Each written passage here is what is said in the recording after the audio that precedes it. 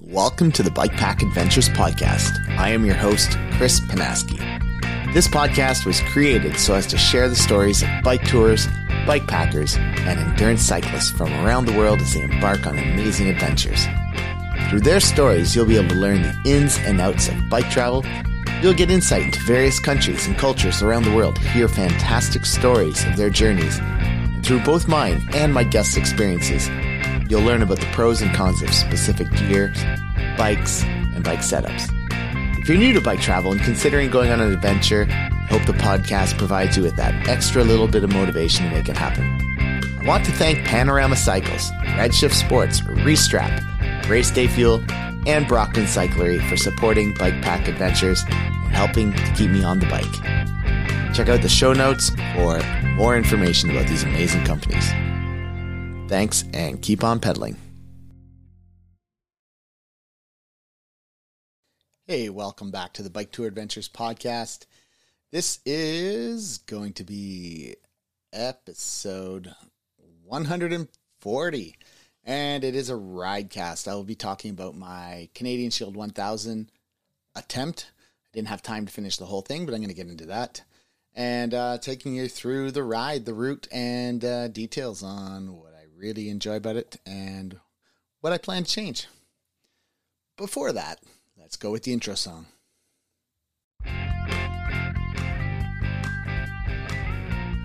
Welcome to the Bike Tour Adventures podcast. I'm your host, Chris Panaski.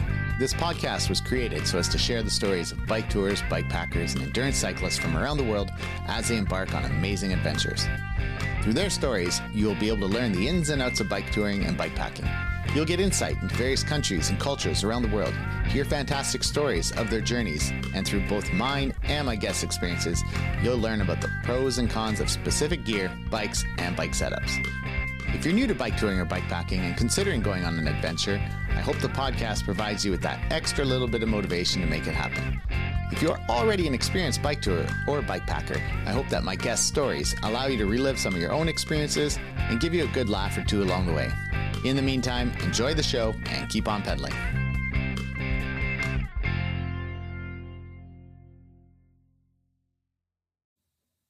All right, and this will be a ridecast on the Canadian Shield 1000.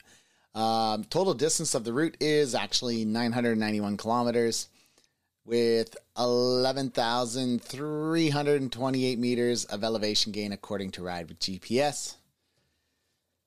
It is 28% paved. Now, that also includes about 100 or so kilometers of rail trail that's paved. So, let's say paved roads that you're riding on with cars is probably around 17% or so.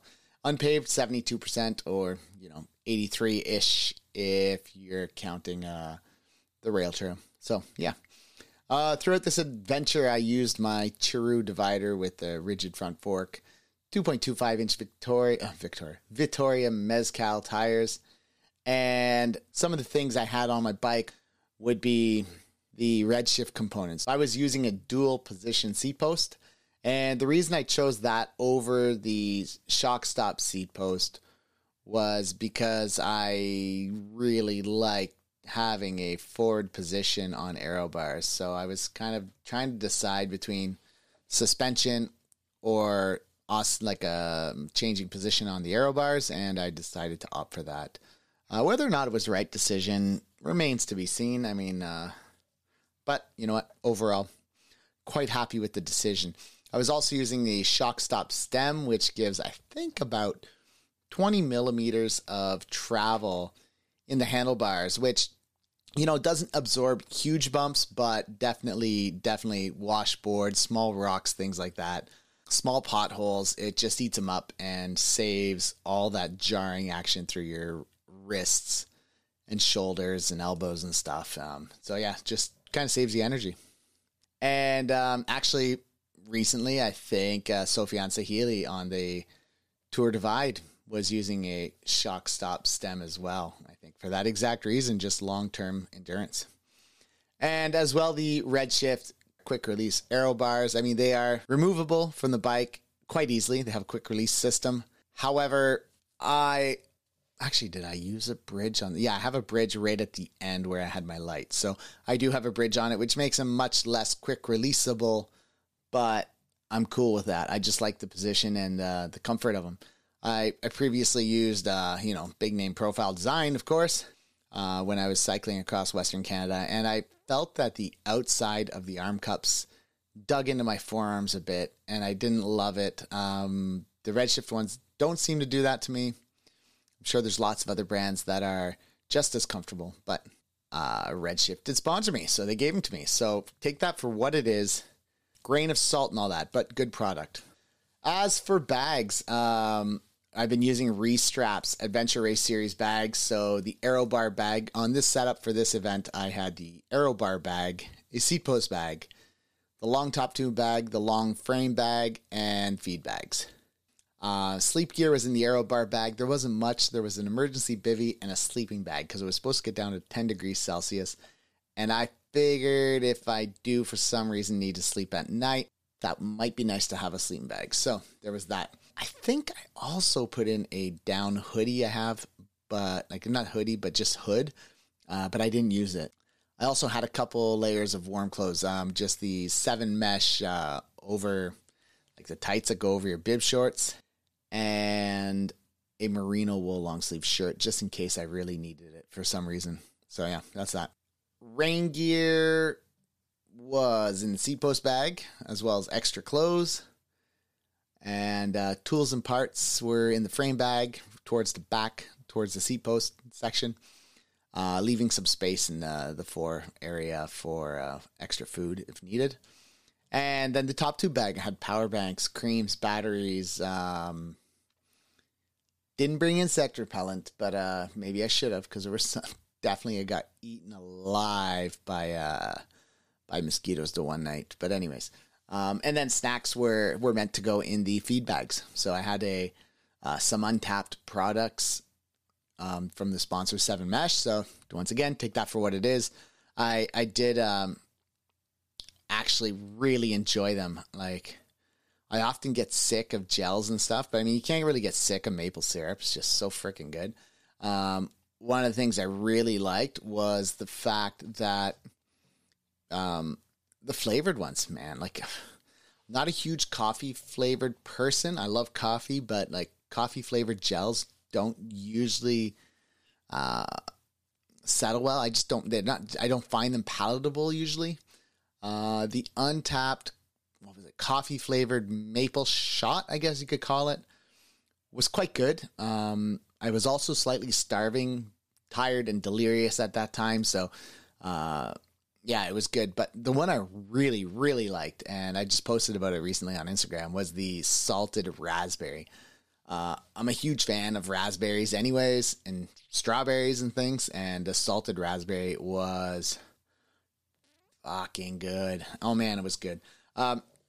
So yeah, if I were to buy a bunch of untapped products, maple shots, I definitely wouldn't buy the regular stuff because I make my own maple syrup. But I would go for something like the salted raspberry because it was seriously delicious. And yeah, and if you could find out a store in your area that sells them and you don't believe me, go spend, I don't know what they cost, a couple bucks, $3 probably, $3.50. Go buy one, try it. Really good.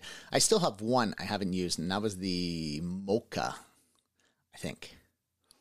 Anyways, it's in the garage right now. It's going to be coming with me this weekend and getting pounded while doing the 8 hours of Hurton and Halliburton. So, and I still have a couple waffles too. They're like waffle things.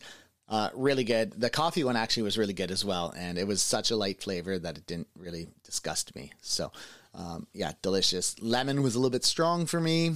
Not huge on lemon. And then they had also sent me a couple things which were like a maple aid, and it's like you add it to your bottle of water, some maple syrup mixed with, one was like a lemon tea maple, and wasn't a huge fan of it just because I'm not a massive fan of tea in general. So I felt it, I mean, it tasted like lemon tea, but it was just, I wasn't really digging the tea at that time. So it's just something that didn't, you know, if you like tea, you'll probably like it a lot. That's my guess. And then the other one was a ginger maple-ade, and it was really good. Like, it had just the right amount of ginger bite, you know, that whatever you call it, that kick that ginger gives you. So I enjoyed that one. I don't know if I'd buy a whole box of them, but I'd probably consider trying one or two again, just to see how it goes when I have a few of them. And what else? In my feed bags, I had, of course, sour candies. I love sour candies. Nuts. It was like a little mixed bag of nuts and dried fruit and stuff. And, you know, the outside mesh pockets of the feed bags, I had some Nuun electrolytes. But I actually didn't use many throughout the event, throughout my time on the bike. Probably stupidly. Probably should have thrown a few more in my water than I did, but I didn't. Anyways, so that's that. Just to take you through the route. So I planned it. The plan was to ride it at a near race pace. So, you know, minimal stops, minimal sleep, but maybe not quite as hard as if I was racing. And possibly part of that reason is when you're doing an ITT, an individual time trial, it's challenging, man. When you're racing, at least you have, you know, there's people in the field and you know they're being chased and you know that they're out there. And you always have a little bit more pizzazz, you know. You're always feeling a little bit more determined and driven. And when you're doing an ITT, but you know that you're unlikely to even finish the route, it's definitely harder to keep up that motivation and morale throughout the whole time. So that was part of it. But part of my idea too was to really push my limits, try new things. One of the big things I've struggled with is eating and drinking enough. You know, it's a really, really tough one. And, you know, recently when I was talking to Brooke Smith about his BT 700 FKT, you know, he told me he's such a computer nerd, like an IT guy or whatever, programmer, I think, that he plans out like every stop. And I've heard this from a few people, and I thought, you know what? I'm not that good at it. I know I can always improve, and I got to take some steps. So first thing I did was I set my Garmin to give me food and drink warnings. Now, I also set a timer, but that was kind of a waste of time. It was just annoying me. But the water warning would give you maybe every 10, 15 minutes, it would say drink. Not even, maybe less, maybe 10 minutes, 8 minutes. It would just say drink 0.1 of a bottle or 0.1 of a liter or whatever it was. 0.2 of a liter. And, you know, so I just take one or two big mouthfuls every time, with the exception if I was climbing a hard hill and I was winded and I was not able to get down, reach a bottle, take a drink and stuff. And then the same with food. It was pretty close to, you know, it would tell you to take in about 100 or so calories every hour. It would tell you eat something, eat. And I would grab a gel or take some sour candies or have a few bites of my sandwich or whatever I had in the bag, you know? So this was something I put a lot of thought and effort into trying to follow this regimen. And I think for the first full 24 hours, it worked really well. I suffered a bit at night. It's really hard to eat and keep drinking and eating at nighttime when your body's screaming at you to sleep and, you know, you're not quite in the right mindset. I find first night is always really hard too. And then after that, it gets a little bit easier. But anyways, so first day, leaving home around 8 a.m., it's not too long before you're into the trails, before you hit Wakefield. It's really fun though. It's a fun single track section, called the Black Diamond Trail, but I wouldn't quite say it's like Black Diamond. I mean, Trail 15 in the Gatineau Park is also Black Diamond, and it's not that hard. So I would take my wife on it. So super nice trails for about 6, 7, 8 kilometers, something like that. And then you reach Wakefield. And just before you get into Wakefield, you hit this parking lot, and there's a quick little, you're only about 500 meters away from a Tim Hortons. So I booted it over to Tim Hortons, grabbed some food. As I left home, I didn't bother eat. I knew I just wanted to grab something at Timmy's and get some backup food. And then, and then it's just gravel, all day gravel. Well, not all day, but for another 100 or so kilometers until you get to Mont Saint Marie, where you have some amazing single tracks. So Lac Fournier, which is the lake at the base of Mont Saint Marie, there's a whole bunch of single track trails around it. And you kind of come in off of, what's it called? Chemin de la Outaouais or something like that. You come off the back of Mont Saint Marie and you come into the trails, and it's just super fun. You're cruising around a whole bunch of switchbacks and nothing too steep. It's more of a, yeah, you just got to go do it. It's super fun. Anyways, and then after a while, you get to the base of the mountain, and then you got a really big climb, which is meant to be up Radio Tower Road. But for this day, I decided I wanted to try the Tower of Power, which is a single track climbing route with a shit ton of switchbacks. And it takes you all the way up to where I was going to go anyways, which is where the lookout is. And just near there is where the entrance is to the trail that starts to take you downhill. That Tower of Power was brutal. Do not take it lightly. It is tough. I probably stopped. Now, it could be because I was also tired from cycling all day, gravel, and some big climbs on the way into Denholm. But I had to stop a few times and just catch my breath because I was just dying. But anyways, when you get up there, you have an amazing view, some great picture moments, good place to have a snack because there's a picnic table. And then you're on your way to get ready to start coming down. Well, I mean, it kind of ups and downs a little bit. And then eventually, don't remember the name of all the routes, but super good downhill. But it is mountain bike, downhill riding, and not to be taken lightly. So if you're on a gravel bike, unless you're really experienced, I would recommend you skip this. You could take Radio Tower Hill down. It would be a much safer option. I would also say that you need to take it slow. You know, like there are jumps on this thing. There's lots of switchbacks. Don't forget to lean in a bit. Keep on your brakes. And just have fun because it's pretty sweet. Anyways, getting down to the bottom, you're not too far from the town of Lac Saint Marie. And that's where I had a chance to fill up with food and stuff, knowing that I wouldn't have a chance to resupply until morning. So this was around like 4 p.m. or something. And I knew that I wouldn't have a chance to resupply until maybe 6, 7, 8 a.m. So I got a bunch of food, filled up every pocket bag, everything I could, and got on my way. And ultimately, the reason is because you end up in the Papineau-Labelle Nature Reserve. And it's just wilderness. I mean, it's just lakes and campgrounds and gravel roads. And they were sweet. It was fast, flowy gravel, a few rough parts, but nothing too crazy. And then there's a section of about 15 or so kilometers of cross-country ski trails, which were a little bit sandy, but decent. You could ride kind of on the edge of it where it's, you know, grassed and stuff. And then there's a couple, there was one, like the last part of it basically was really tough. And it was lots of baby head rocks. And sometimes you're going uphill and you're trying to navigate around the rocks, but there's also branches from the trees on the side of the trail kind of reaching out. And you've kind of got to turn your shoulders or duck and stuff, like not big branches, but branches enough that you're either ducking from branches or dodging rocks. And it made it really tough and challenging. So I actually found myself doing quite a bit of hike-a-bike there because it was the only really safe way. You don't want to fall there and land on a baby head and break your leg or something. You know, that'd be terrible. And you're in the middle of nowhere with no cell phone signal. I did have my tracker though. So, so I rode the entire night. I was really low on food by the time I got out. And then I was just trying to make my way to La Conception, which is basically where you get on the rail trail, the Petit Train du Nord rail trail. Even though there's no food in that area, and I think you're like 16 kilometers to Labelle where there's a place to get food.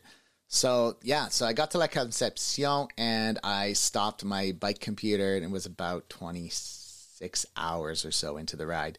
And I'd done 352 kilometers and climbed just about 5,000 meters. So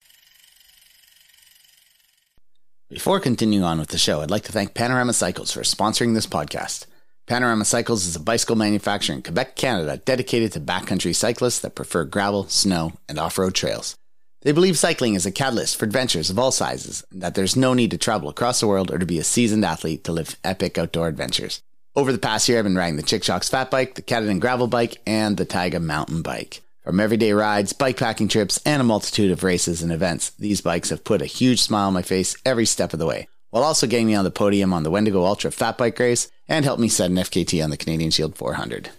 In partnering up with the Bikepack Adventures podcast, Panorama Cycles also wants to give back to the cycling community, particularly you, the listeners of the podcast. By using the promo code BPA10 when purchasing a new bike from panoramacycles.com, you'll save 10%. For more information on their environmental commitments or to check out their bikes, head to panoramacycles.com. Now back to the show. Lots of climbing, needless to say. And getting to La Belle, I had a chance to eat some food.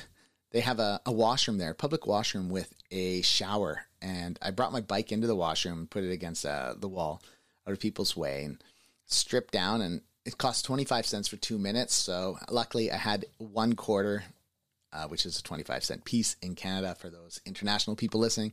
I had a quarter, threw it in the machine. I jumped in, I kind of rinsed myself off, gave my clothes a rinse, changed up into some fresh clothes, and kind of tied my clothes all over my bags to dry out a bit.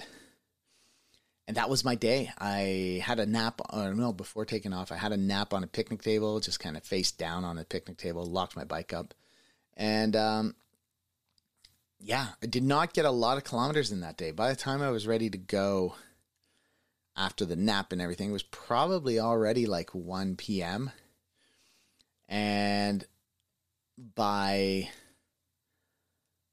like 6, 7 p.m., it was calling for severe thunderstorms, huge amounts of rain and everything.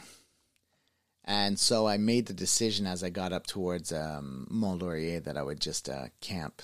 I would get a hotel for the night and get a proper sleep, clean some stuff up, and be ready to rock and roll the next day.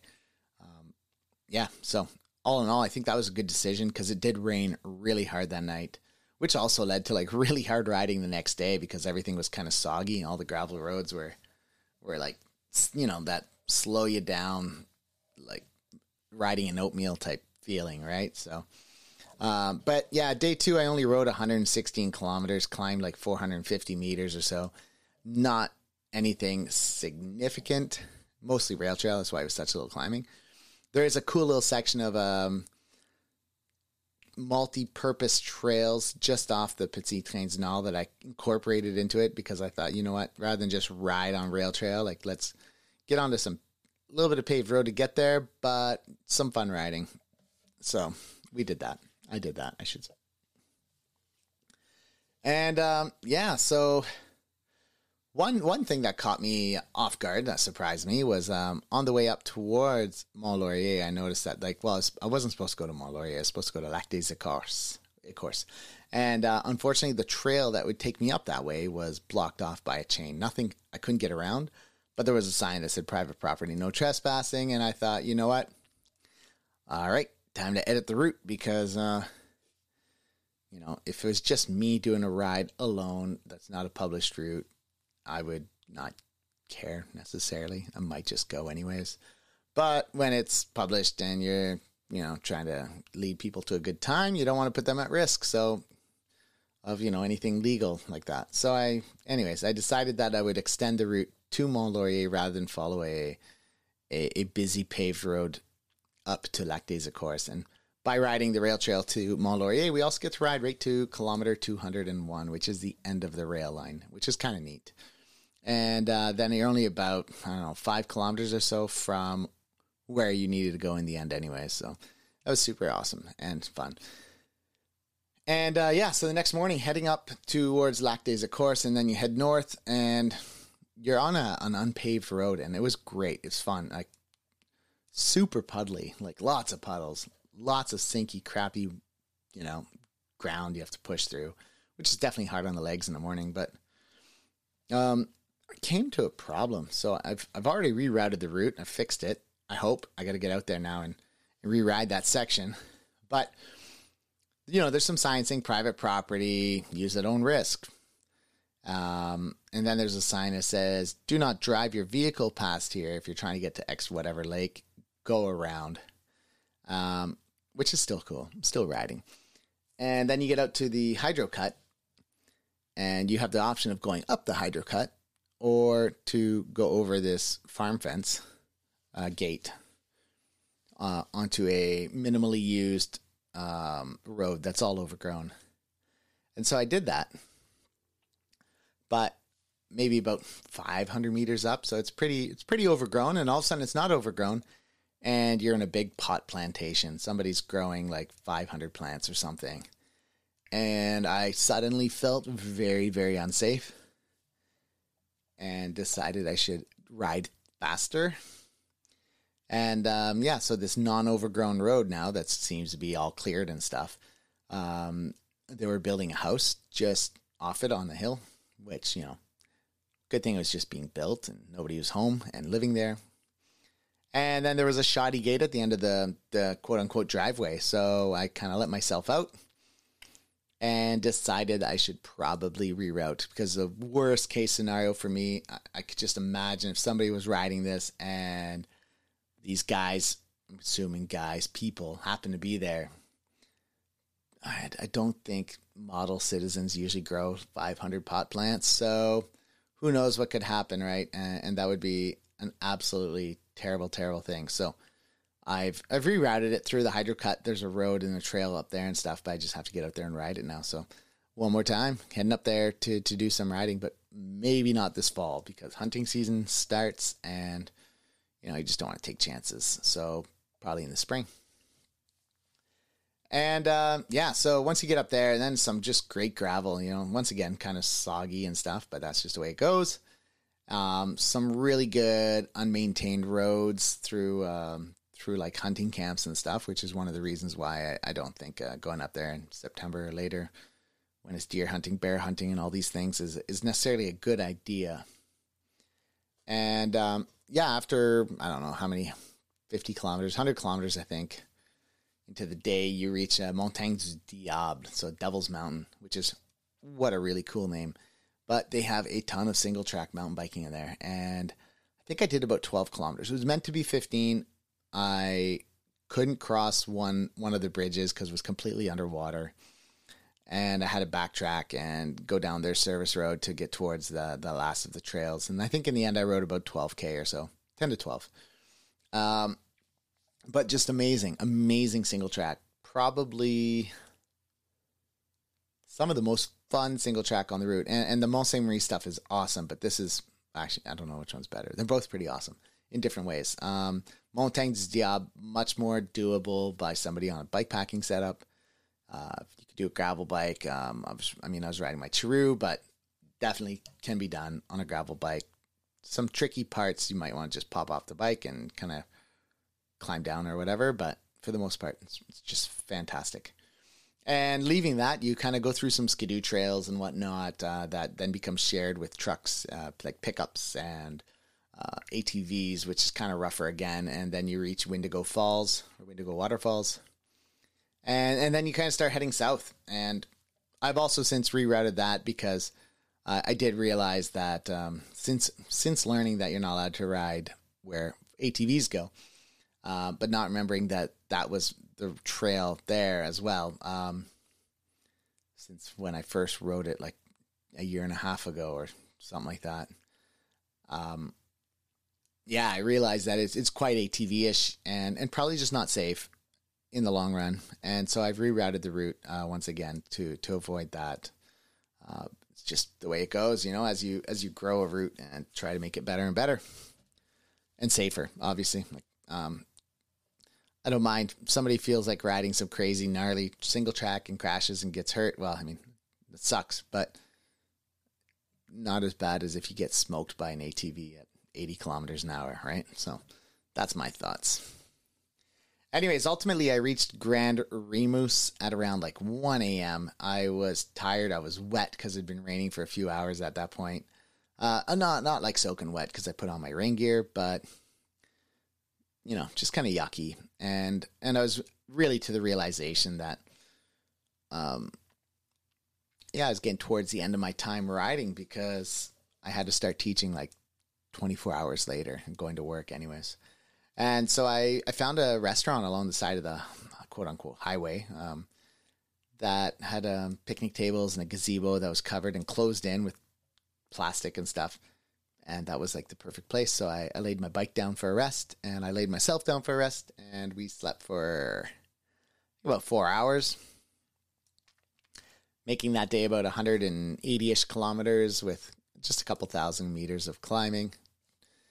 And the next morning I decided, after having a nice coffee break and stuff at the Dépanneur, that I would just ride into Maniwaki, which is like the last 35K of my route. Not the whole route, sorry, into Maniwaki. And I'd get my wife to pick me up there, since I definitely needed to get home and start preparing for school stuff.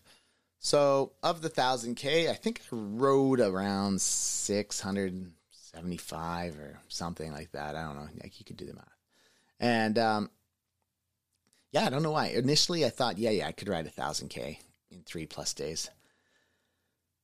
But, you know, and I was kind of surprised. At first, I was kind of a little surprised and shocked and saddened that I was like, I barely got through 2/3 of it, you know. But I had to keep reminding myself that there was a lot of single track. There was some ATV trails and stuff, you know, that can be quite rough and slow going, and some really tough unmaintained roads and loose gravel trails and stuff. And it definitely slows you down and makes things slower. And then second to none, and probably more importantly, is I did not do nearly as much riding as I would have liked to do this year. You know, initially I thought, oh man, yeah, I'm home. We have a baby, but she sleeps, and I could go riding, and I just get a few hours in here or there and whatever. But realizing that life is not that easy, and it's a really big adjustment when you got a kid at home. You know, so all the respect to people out there who are training hardcore with kids. I've had several guests on the podcast, and I have another one coming up. We're going to talk in the next day or so, that have families and kids, and it's an amazing challenge to schedule training in around a family. And so it's something I've got to work on and improve, because I do want to keep improving at the sport. I want to race some more stuff and be competitive. So I have amazing companies that support me, and I love doing this podcast and talking about all these things. And so, yeah, I just got to keep working on it. So it's interesting. It's definitely been a challenging year, and I look forward to seeing what happens next year. And yeah, and so I spent a couple hours the other night looking over my route and trying to make things better. You know, Canadian Shield 1000 2.0 for next year, and I hope you guys like this. I hope you get out here, and if you're not from the Ottawa area, I hope you can get out here and have a chance to ride it. And if you are from the Ottawa area, well, no better time than, well, not the present, it's hunting season, next year. But anyways, that is all. I digress. I hope you guys enjoyed, and if you do have any questions, do reach out, and I'll get back to you. I want to end the show by thanking all my listeners once again for the emails and comments I regularly receive from you. It really helps motivate me to keep going with this project and to continue sharing people's amazing stories. If you have comments or questions, you can email me at chris@biketouradventures.com or go to the website biketouradventures.com and shoot me a message through the contact form. You can also check out the webpage for past podcast episodes, blog posts, videos, and the touring tips page. Lastly, I'd like to once again thank all the individuals and companies that are supporting the podcast. If you're enjoying the show and like what I'm doing, you can become one of my show supporters by going to patreon.com/biketouradventures. And for just a few dollars a month, you can help keep this show going. You can also help out by sending a one-time donation through PayPal. This money all goes back into the podcast, helping me to cover the costs associated with running the show, buy new equipment when necessary, and continue to produce the high-quality content that you've become accustomed to. Much appreciated, and keep on pedaling.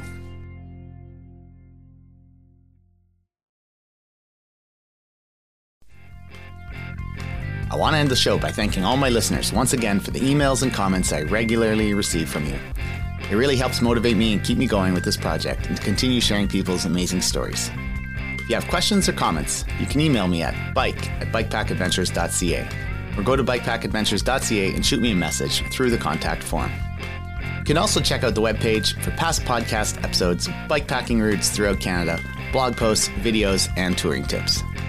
Lastly, I'd like to once again thank all the individuals and companies that are supporting the podcast. If you are enjoying the show and like what I'm doing, you can become one of my show supporters by going to patreon.com/bikepackadventures. And for just a few dollars a month, you can help keep this show going. You can also help out by sending a one-time donation through PayPal. This money all goes back into the podcast to help me to cover the costs associated with running the show, buy new equipment when necessary, and produce the high-quality content that you've become accustomed to. Much appreciated, and keep on pedaling.